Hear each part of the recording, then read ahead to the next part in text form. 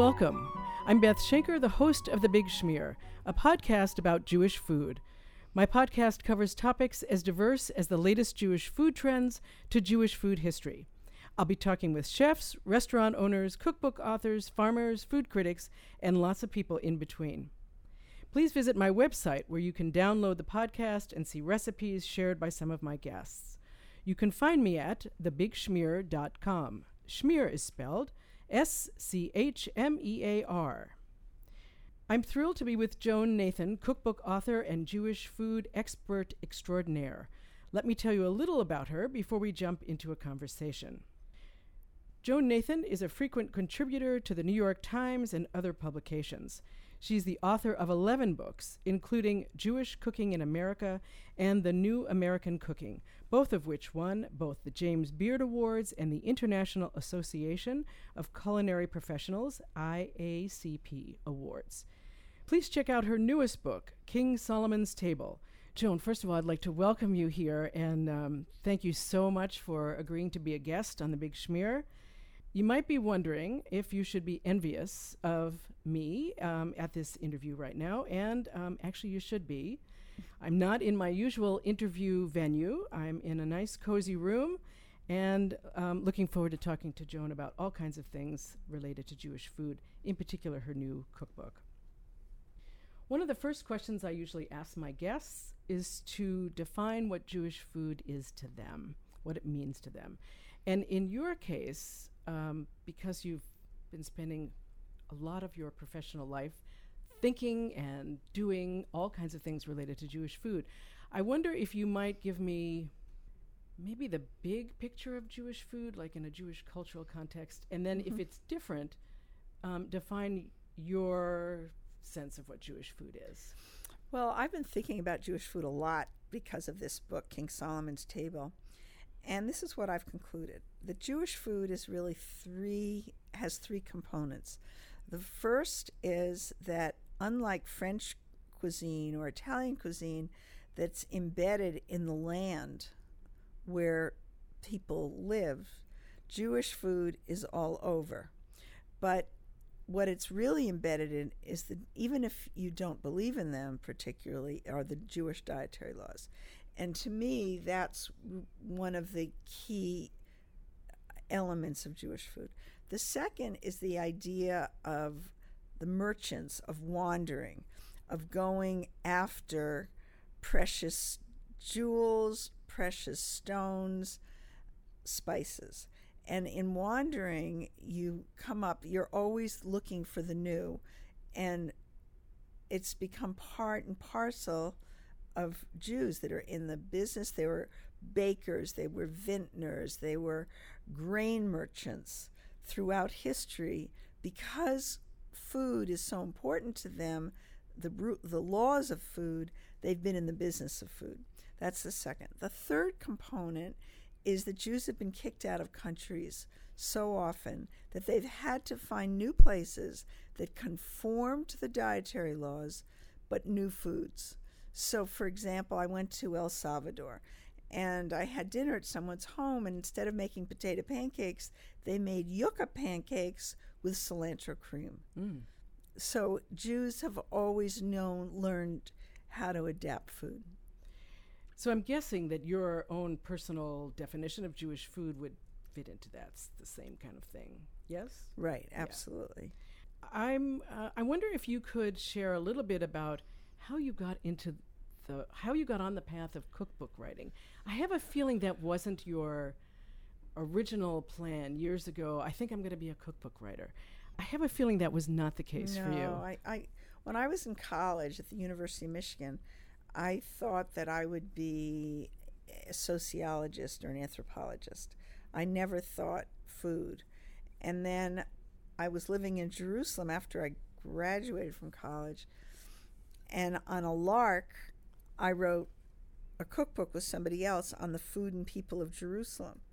And I had learned from the mayor of Jerusalem what food meant. And so sort of the meaning of food in the sense that food breaks down barriers between people.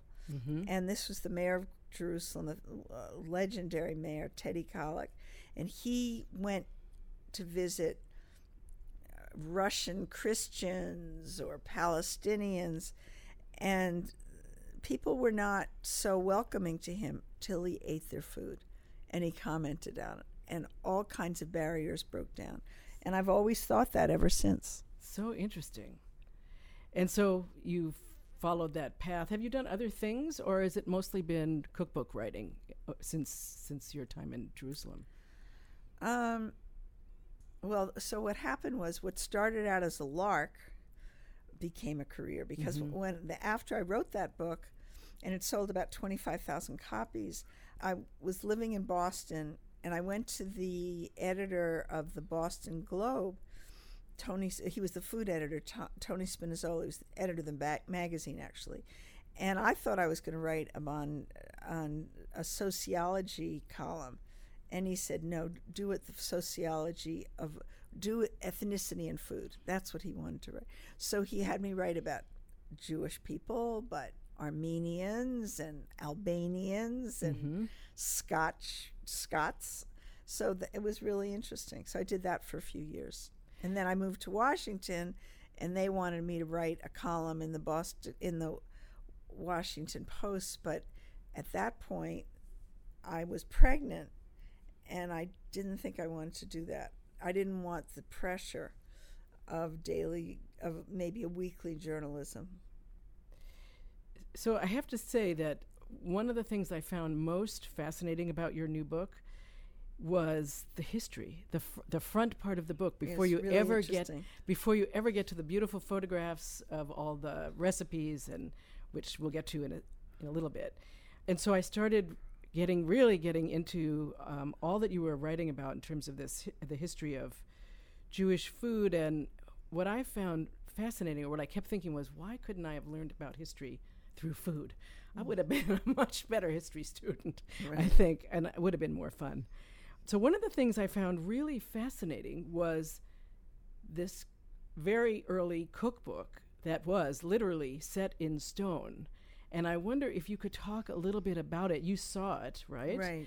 And what were there recipes there that you could recognize that you've made before that people would know about now? No. Well, first of all, it was 1750 BC, so it's the earliest known cookbook known to mankind.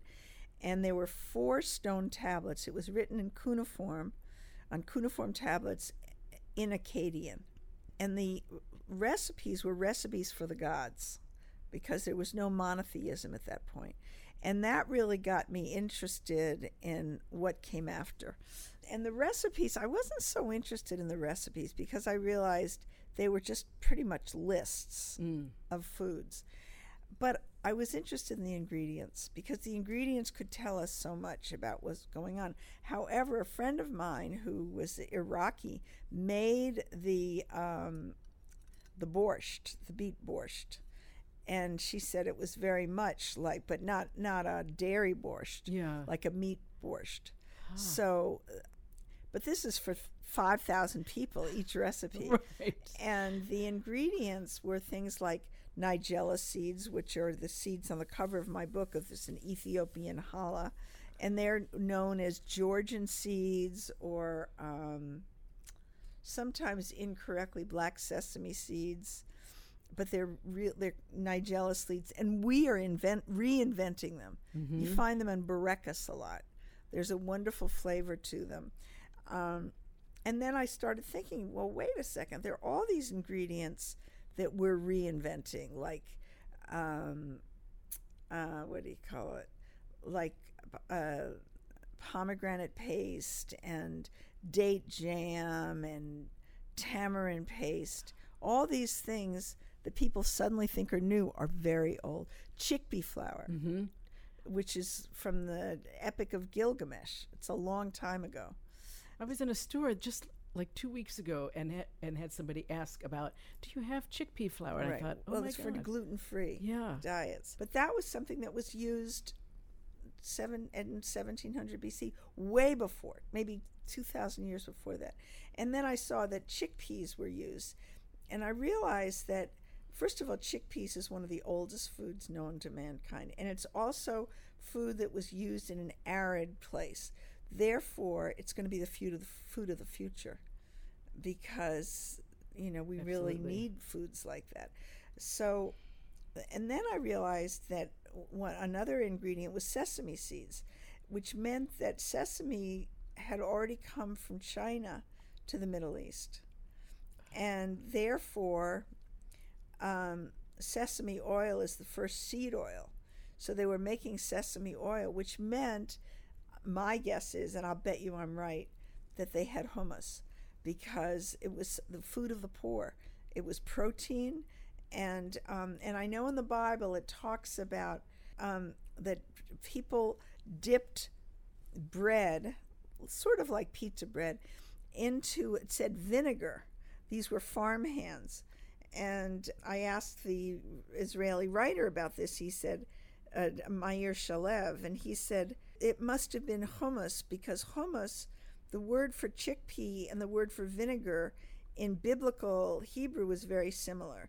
And he said if you gave a farmhand vinegar to dip your bread in, and you wanted them to go back to the field, they wouldn't come, because there's no protein. And chickpea was the protein of the ancient world, of the poor. So I think that it's been used forever. God, it's just so fascinating. Yeah, it is. Is really interesting. One of the things you touched on when we were talking about your definition of Jewish food had to do with Jews traveling all over the world. And so one thing I found fascinating, just shows what I haven't read about, is I never pictured Jews as seamen. And you were talking about traveling in the waterways around Israel. Well, yeah. And so can you talk about what kind of, maybe a little bit more specific about how food changes traveled and how that impacted Jewish food, and maybe even beyond, because they were spice travelers. They didn't just sell spices to the Jews. I'm sure they sold them to the world at large. That was right. So how did that impact food and changes in people's diets? Well, when Jews traveled around the world, first of all, let me just tell you, when I first started working on this book, I went to India, and I saw a sign on a synagogue that in Kochi that said that Jews had been in India since the time of King Solomon, looking for peacocks, spices, precious jewels, and stones. And when I saw that, I thought, wow. Then I did a little bit of reading, and I realized that at the time of King Solomon, they divided the year into 12. Of course, it's the 12 months.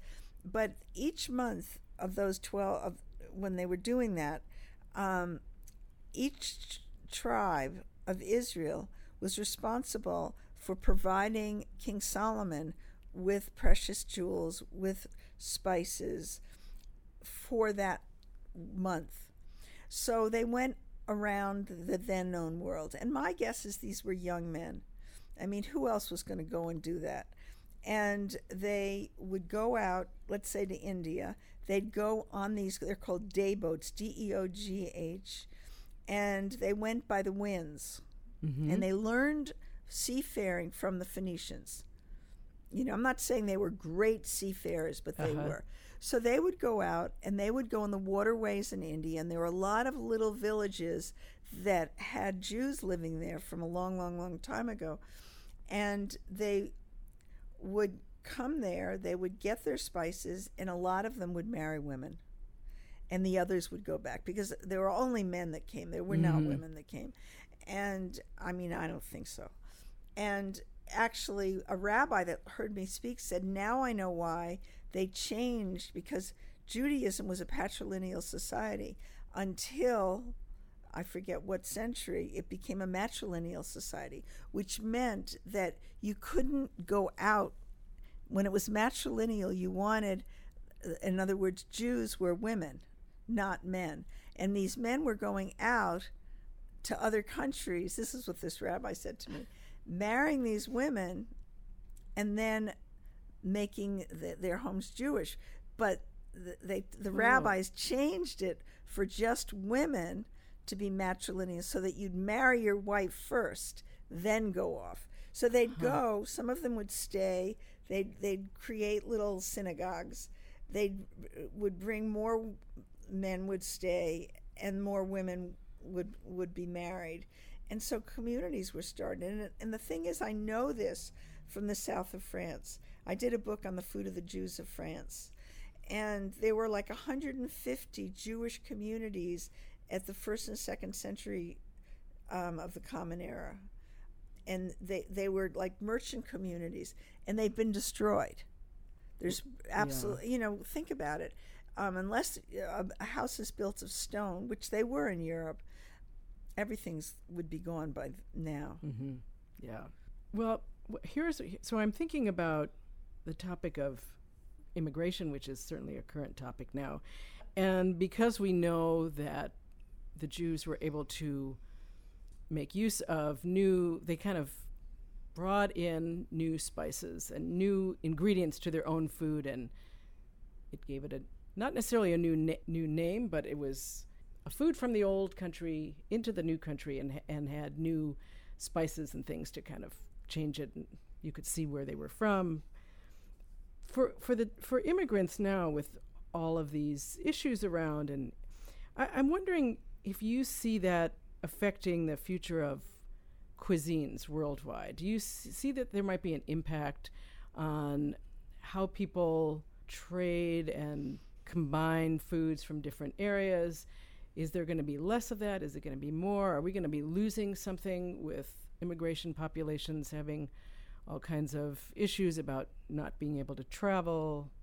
Well, look at what's happening right now with organizations like Whole Foods. They've reproduced all of these ingredients to make them more easier for the general public. Maybe they're not as spicy or whatever. So we've already done it. And there's, going to be a lot of mixture, but people like this because it's so much of it is much more in line with the way we eat today. We like to have less meat. We like to have different grains and all kinds of things like that. So, I think in a way it's a good thing, but I really don't want us to lose all of our, not just Jewish recipes, but everybody's recipes from all over the world. So in thinking about this, and I recently saw the film In Search of Israeli Cuisine. Mm-hmm. What I started to think about was, and you kind of touched on this when you were talking about the mayor in Jerusalem, that food can have political sides to it. Mm-hmm. And it can be a good thing, can be a controversial thing. And one of the things I was thinking about was in that film, there's some questions about, so where did hummus come from? Who really invented this recipe? But there's other foods like that. Nobody. I mean, I think that hummus was something that was of the region, and if they had sesames that they were grinding into oil, and they had chickpeas, they made something. It's like a gruel, mm-hmm. and maybe one person invented it, but it was quickly used by everybody.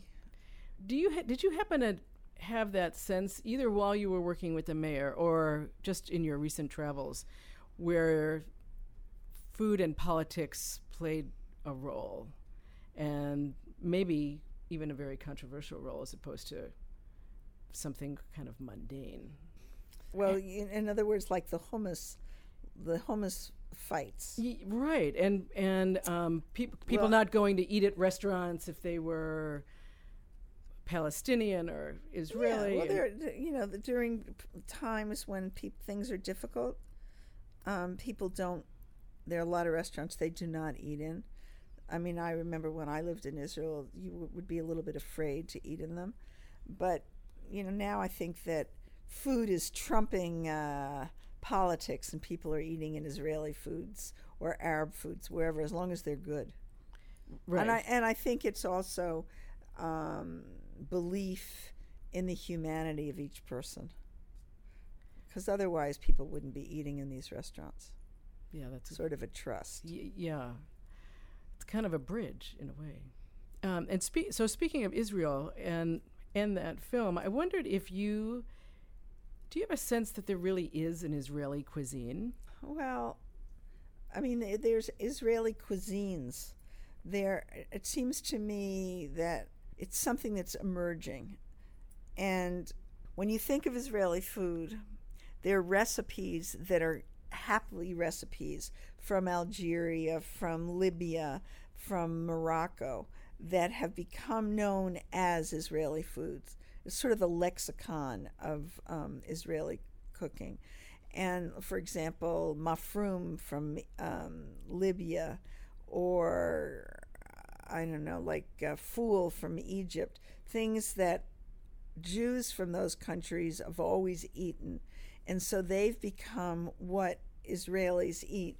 And if you see recipes or frozen, like any breads, like Yemenite breads or Tunisian breads that are eaten in Israel, then that's going to be part of what Israeli food is. So you see a lot more Tunisian food in Israel because there's so many Tunisians and French Jews that have come, and that becomes part of what the food is. What I can't seem to get my head wrapped around is what's the difference then between Jewish food and Israeli food? Because clearly not everybody in Israel is Jewish. Mm-hmm. And so is it different? Is there really Jewish food that's separate from Israeli cuisine? Well, yeah, because in America, Jewish food, 3/4 of American Jews are from Eastern Europe. So we think of Jewish food here, mostly Eastern European. The home food, a lot of it, or the traditional food, the holiday food in Israel, a lot of it is Eastern European or Sephardic or wherever they come from. But the daily food is of the region. It's not Ashkenazic or Sephardic food. It's what they eat right there. It gets kind of complicated. Well, yeah, it certainly does.